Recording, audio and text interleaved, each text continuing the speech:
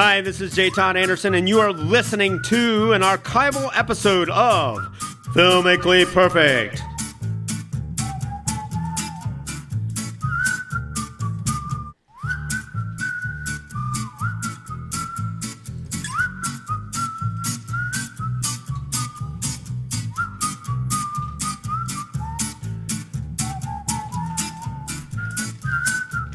Oh, it just must be another edition of Filmically Perfect on 91.3 WYSO. Hello, I'm your host, Nikki Dakota, joined by the whistling master, Mr. J. Todd Anderson. But first, I must say that you're not just someone in from the street. You've been the storyboard artist for the Coen brothers for 20 years. Other people, counting. too, pay my bills. Yes, like there's some very interesting things. Look him up, by the way, on online. Put in J. Todd Anderson. You'll find out just what a cool friend to all the big stars he is. And also our friend, J. Todd, thanks for being here. It's always my pleasure, Nikki Secret Dakota Ring. Also friend to the big stars because they all owe him for how they look on the nitrate film that does exist at the Library of Congress. He is our man at the Library of Congress.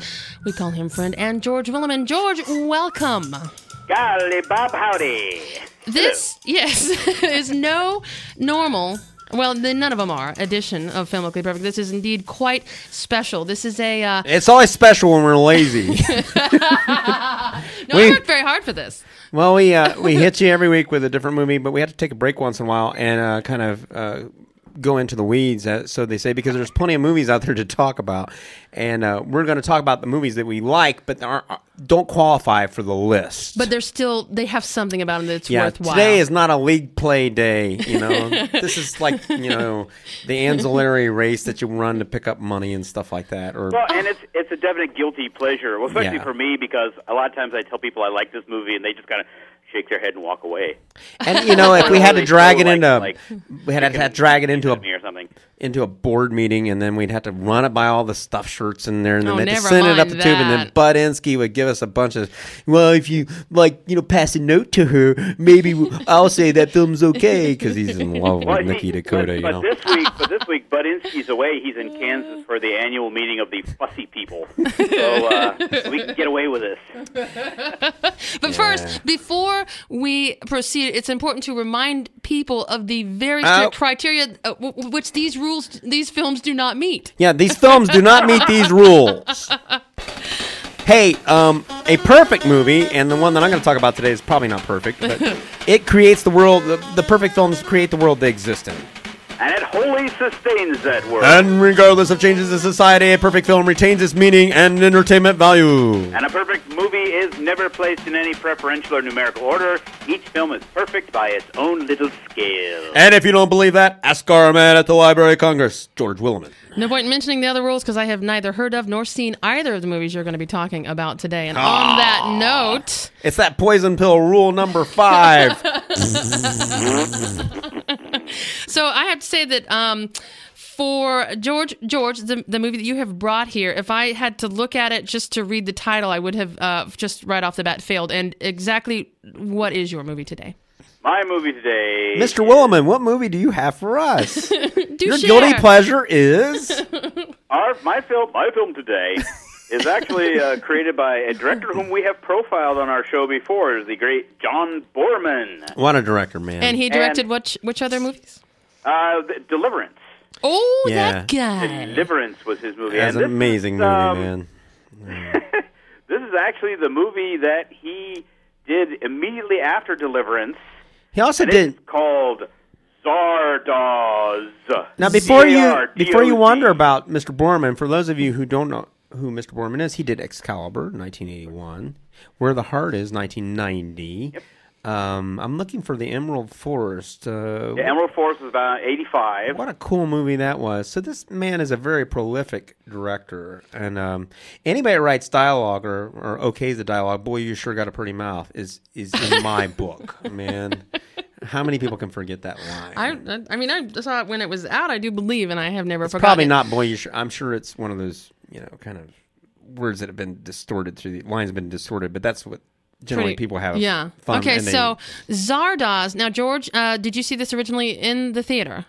No, because I would have only been 12 years old, and it's rated R. Oh, yeah. Well, tell us about it. Actually, a good friend of mine introduced me to it, about 15 years ago or so, and then it promptly vanished again, and it's only recently become available on DVD, probably because someone running 20th Century Fox Home Video wasn't paying attention and got this one slipped through. But basically... here's John Boorman. He's riding high from Deliverance because it was very highly regarded. And so he wrote and directed this film and actually spent a lot of his own money making it. Went back to England, shot it over there, shot some of it actually in his own backyard. No, that just can't be good. Well... You're dealing with John Boorman here. I mean, this is no ordinary director. And he managed to get, which seems strange to us now, especially when you see it, he got one of the biggest stars of the time to be in it, Sean Connery. Sean Connery. But at this time, Sean Connery had quit being James Bond for the second time and was very desperate to get work in something else, some other kind of movie. So he goes from being the posh, well-dressed, royal-coiffed James Bond to playing a character named Zed. Zed, okay. Zed is Zardoz? English word for the letter Z. Sure. And his costume is basically a large red diaper and a mask. Man, I'm getting excited about this picture. I'm getting very excited about this picture. James Bond in a diaper. Very long ponytail, but yes. And wow. He's about as hairy as an old brush. Pretty scary, actually. And and a huge... Scary hairy. Huge mustache. Like one of those big biker mustaches. How bizarre. You would think that there would have at least been some still that had circulated with this picture, because that just sounds fantastic. Oh, there are. I mean, yeah. you look up anyone, go to Google and Google Zardoz, and you'll have more pictures than you ever want to see of this movie. Zardoz. It is George Williman's guilty pleasure. Do you want to give us just a lightning fast rundown of the action? Lightning fast, George. Okay. Well, Zardoz takes place in the year 2293. The whole world has fallen apart. There's a group who have sequestered themselves in an area called the Vortex, and they have become immortal. They call themselves the Eternals.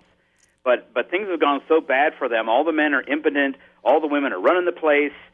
They turn into these creatures called apathetics, which are just kind of boring people who don't move, or they go nuts and become and actually grow old, but they still aren't able to die.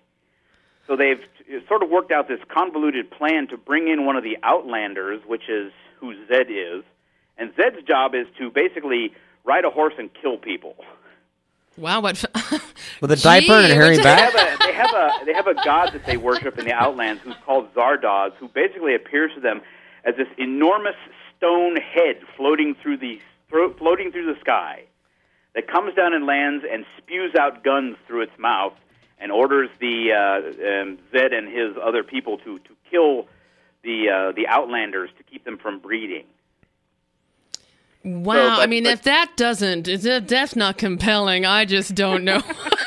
I'm getting pretty darn excited right now. At some point, this mysterious person gives Zed sort of a key to learning, to where Zed learns how to read and finds out what happened to the Earth, how the Earth has ended up the way it has, and he wants to sneak into the Vortex to figure out what the heck is going on. And that's what he manages to do, but not before killing the guy, or at least he thinks he kills him, killing the guy who's pretending to be Zardoz. So once he's in the Vortex, the people there sort of take him in, and they want to figure out how he got there, what he is, and they kind of think that he might be the key to solving this immortality problem and allowing them to die once and for all, because they're all so bored of living. And this all predates Scientology? It was around. Yeah. But George, I wonder, it's got quotes in here, but I can't even say these quotes on the radio. I'm afraid there's an FCC rule. Yeah, let's not tempt that. So I was just looking at wow, what is this? Oh, you mean the one about the gun? Yeah. Look up on your IM Internet Movie Database, folks. Yeah. I actually was going to make a soundbite of Zardoz's first words, but then I don't think we're allowed to do that.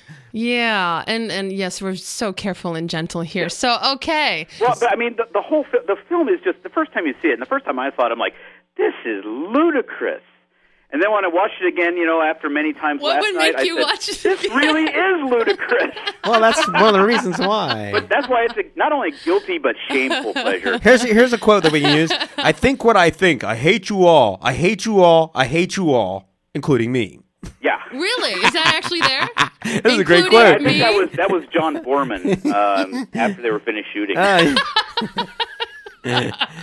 Well, it's a guilty pleasure indeed. In fact, this is as a matter of fact, a very special second edition of Guilty Pleasures on Filmically Perfect here. So George has chosen, it's fair to say obscure, right? I mean... It's pretty obscure. Yeah, 1974. But it's looking better all the time. Some of these stills are it is it's become quite a cult movie, and it is so overlayered with philosophy and psychology and all sorts of other bizarre things.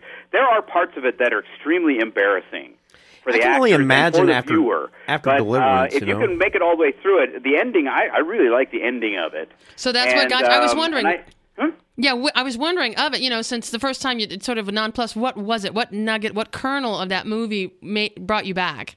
I don't know. I think it's just sort of the fascinating way that it's sort of, a lot of what Borman says in it is very much a truism, that sort of technology is turning us all into clods.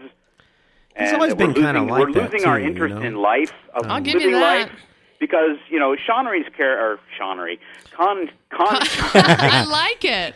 Sort of like Brangelina. He's like the only character in it who's really alive.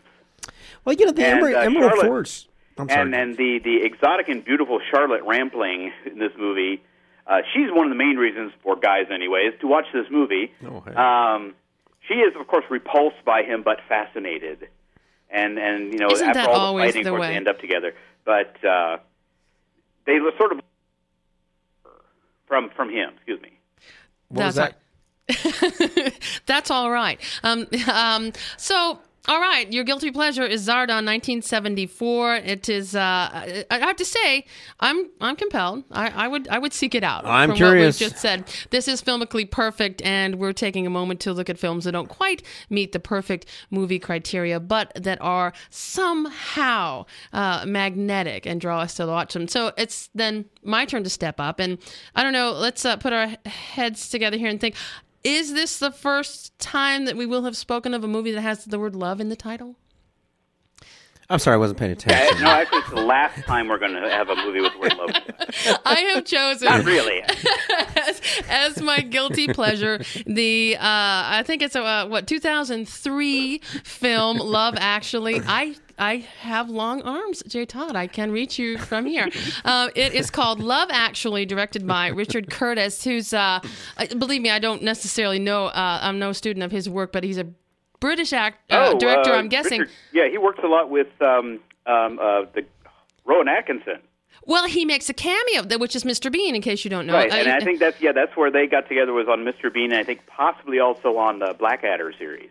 Oh, really? Well, then, see, now I love the movie even more now. Okay, so it's called Love Actually, and it is an ensemble, sort of. It's like a cast of thousands. Is this like Up with People? Yes, there's so many storylines that all have to deal with, and they interweave several times, and there's really cool reveals throughout how actually these people do know one another. But it starts out at Heathrow Airport, and it's Hugh Grant doing a voiceover and talking about how. If I'm to believe all what people say, the world is a dark and frightening place. But, then I always remind myself of the arrivals bay at Heathrow Airport. And there's quite a bit of love. And the calls that were placed from the 9/11 planes, they were not calls of revenge and hatred and vengeance. They were calls of love and expressions. And that if you look around, love actually is everywhere. And so then you're introduced to the movie's title, and it's called Love Actually. Yes, J. Todd. Oh, no, I was just going to add that one of the working titles is is Love Actually is All Around. That was the original title. It's taken from the Troggs song Love Is All Around, written by the Troggs lead singer, Reg Presley. Suddenly you're an expert on the song Love is featured Actually. in this film, and in the very beginning, the lyrics are changed by Bill Nighy's character, who turns it into a Christmas song. Oh, it's awesome. And you're lucky that we're on the radio, so they can't see you reading that off your computer screen. Oh, it's lovely. It is so much fun. Just this from this. Well, actually, and not necessarily all fun, but the beauty of this movie, and the thing that I've watched it several times, is that it shows the sort of the spectrum, the facets, both tragic and quite rewarding aspects of human love. Yes, and there's a car chase in it. There's a scene where Chris Marshall's character Colin accidentally insults the caterer's food to her face. And this was originally written as a scene for Hugh Grant's character in Four Weddings and a Funeral, 1994. Oh, is that really? But it was cut out from that. You're that reading film. that. Of course I'm reading. I had never seen this No movie. fair. Well, then let me tell you about this movie. But I'm interested, Nikki. I really am. Let me tell you about it has this. the word love in it. I'm all here. How about you, George? Are you in for this love kind of campaign here? Well, yeah. I mean, The Loved One is one of my favorite movies. That is a fantastic movie, and it's on our list. But we have not reviewed that yet, so I do get to have the special honor of having the first movie on Filmically Perfect with the word love in the title, correct? Okay. Okay, so what I'd like to say about this film is that it is rewarding every time you watch it. One watch through, much like, what's that, Zardoz?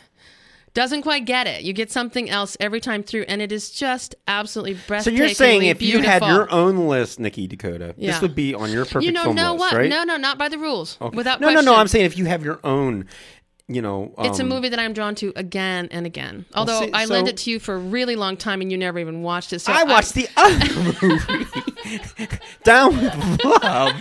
I was tortured, and I watched Which next that. guilty pleasure we will. I'm an expert on that movie. That's like somebody who watched Pillow Talk too many times. Honestly, George, I was ready for her, but she does Love Actually on us here. Yeah, so. No, I can't say it's a bad film. No. If I will grant you that certainly not according to the Filmically Perfect But if you rules. put it in your own world, would you consider it a perfect movie? Well, in Nikki world. I mean, to you, it goes on your list.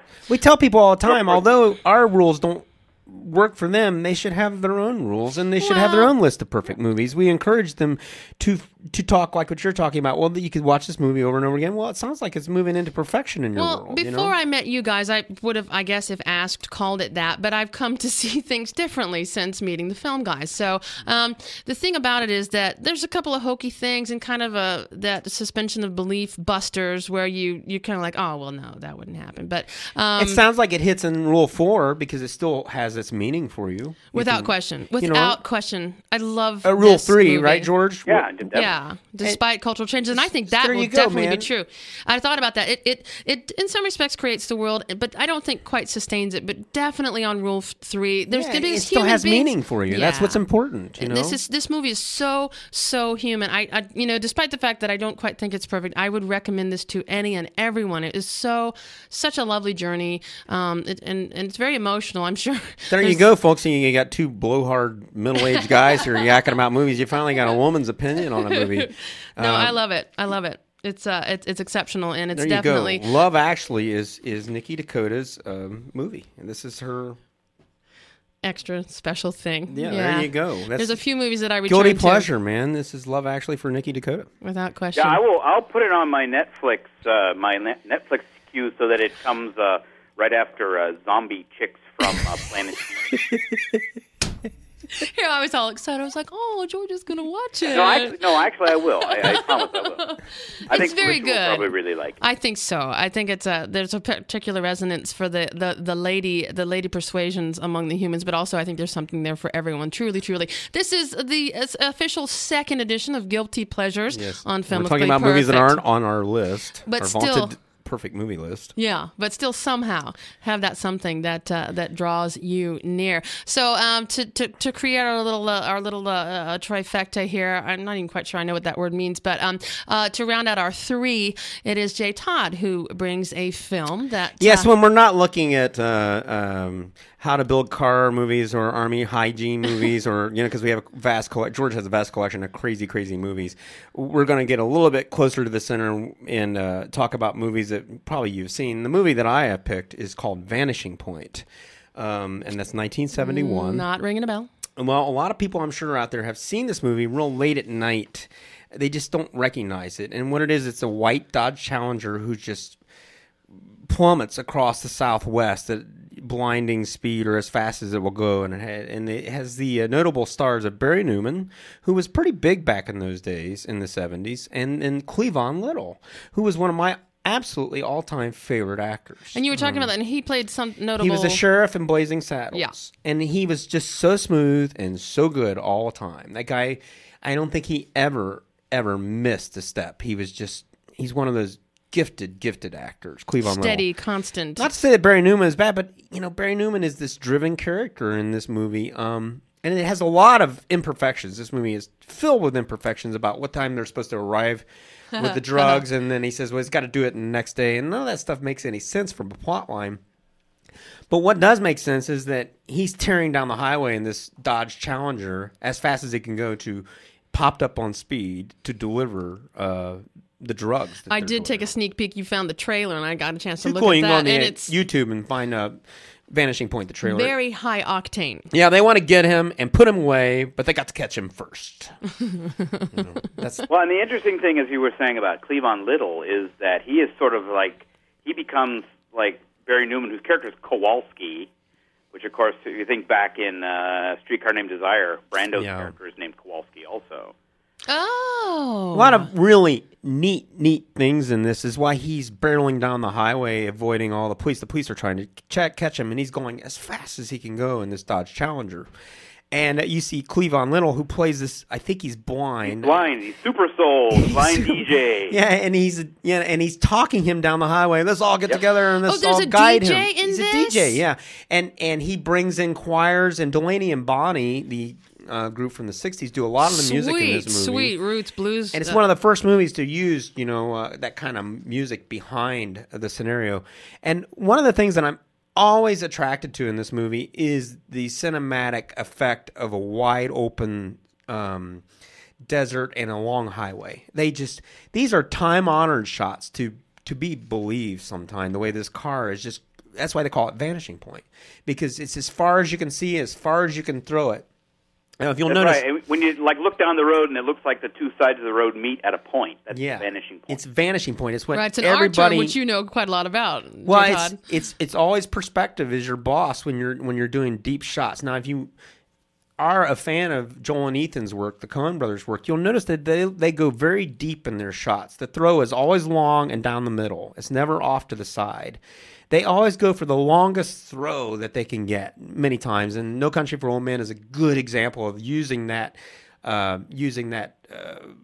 topography. Is that how you say it, George? Topography of the desert or whatever. Yeah. So what effect does that have? And forgive my ignorance. So throwing that long. It's deep, and the object, what we're dealing with, comes into the lens. So a lot of things can happen between when you first see it and when it's in the lens. There's a lot of cheater time-honored shots, like in Lawrence of Arabia, where he's riding in, but they cut away from it several times. But the idea is there. It's the time-honored. And this Challenger, what I really like about it is in the movie business, cars always have to be sped up because they're never fast enough. You'll notice that you'll see a car cranking around a turn. It's been sped up, mechanically through, post-process or else a camera. Right, And cars are never, ever fast enough. I've seen race movies, Winning, Paul Newman, they speed the race cars up. In this movie, they don't speed the car up very much, and some of the greatest car stunts I've ever seen in this movie. And it has this surrealistic quality and this existential quality in the beginning, where they play the ending first, where he's getting ready to charge through these two bulldozers which have blocked him. Right. And he turns around and he sits there and he methodically thinks. And you have no idea what in the heck is going on here. What's he thinking about? And he's looking at these bulldozers and he's looking between the blades. They're trying to stop him. And then they cut to the beginning of the film. They play the whole scenario out. And one of the, spoiler alert. Oh, yes. You got it, yeah. Do I, George? Spoiler alert? Well, one of the, yeah. Here comes Bud Ansky. Oh. Bud. Yeah, no. Okay, we got it, Bud. Clean up your glass on the way out. Anyway, he doesn't survive. I mean, he just drives into these bulldozers and explodes. Wow, that really is a spoiler alert. But, that movie is officially spoiled. If I recall, when they go to examine the wreckage, she's not in it. I can't remember. Do you remember that? There's two versions of this main. There's an English version and an American version. Why? The English version has the naked girl in it. Right, yeah, there's a naked girl on a motorcycle. Where he picks her up, and she's like the doppelganger who's, because he knows there's another movie that George and I really love. It is called Dead on Arrival. And this guy knows he's going to die, and he's trying to figure out how he's being killed. Right, George? That's right. He finds he's been poisoned, he's going to die.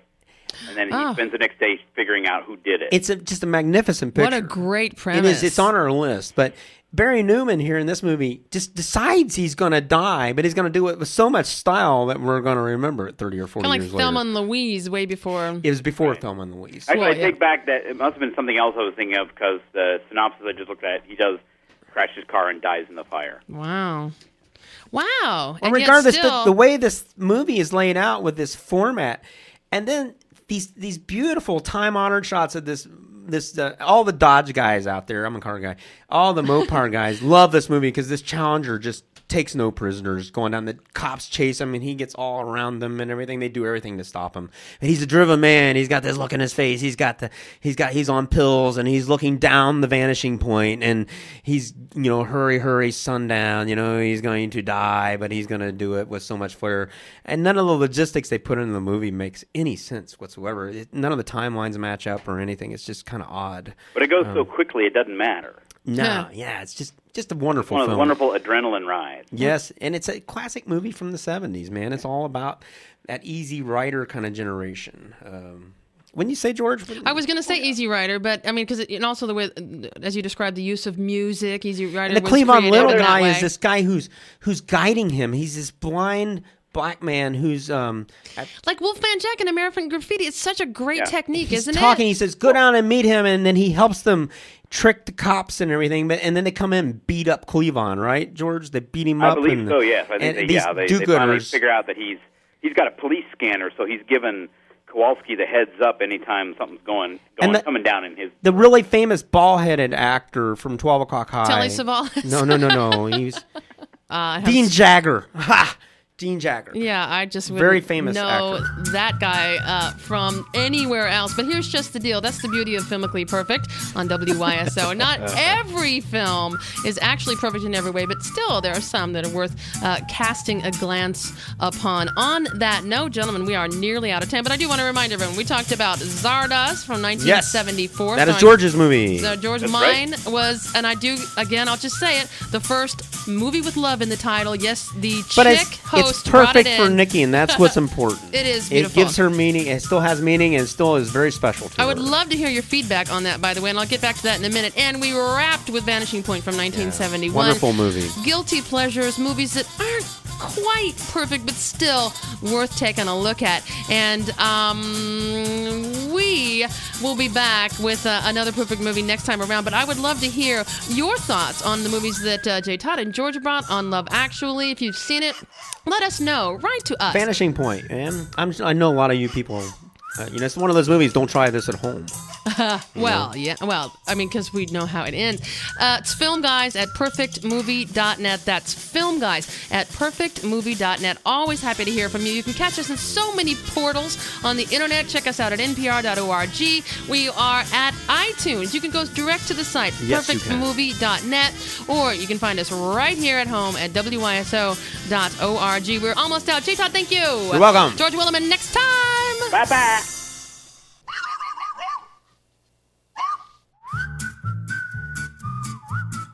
Thank you for listening to an archival episode of Filmically Perfect. Please keep an ear out for new episodes of Filmically Perfect, coming very soon to iTunes and hosted on our website, www.perfectmovie.net. See you, please.